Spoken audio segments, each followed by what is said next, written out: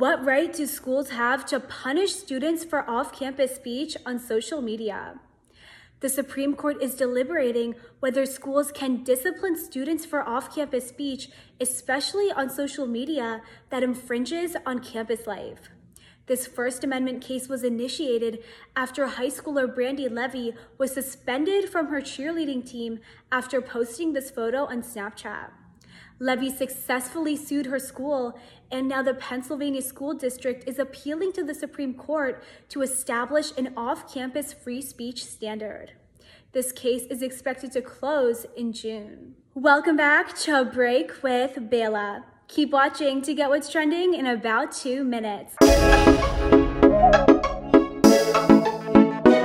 Biden addressed Congress before his 100th day in office with the historic moment of two women, Vice President Kamala Harris and House Speaker Nancy Pelosi, seated behind him. Biden highlighted key goals, including signing a police reform bill on the first anniversary of George Floyd's death, outlining his $6 trillion infrastructure plan, calling for gun reform, proposing taxes on the wealthy, and overcoming the pandemic. South Carolina's Black Republican Senator Tim Scott delivered the GOP's rebuttal to Biden's address. India is seeing 1 million new COVID cases every 3 days, and death tolls are averaging 3,000 daily.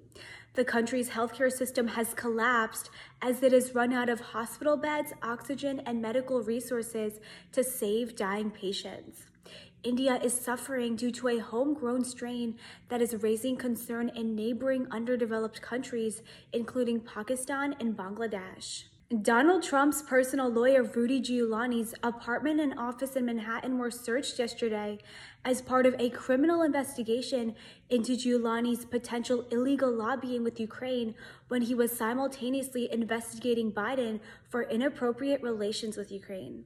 And lastly, Girl Scouts in Christiansburg, Virginia are boosting cookie sales during the pandemic by partnering with Google's affiliate company Wing to drone deliver cookies to customers. Christiansburg has been a testing ground for Wing since 2019, delivering FedEx packages and food. Thanks for watching, and see you guys next time.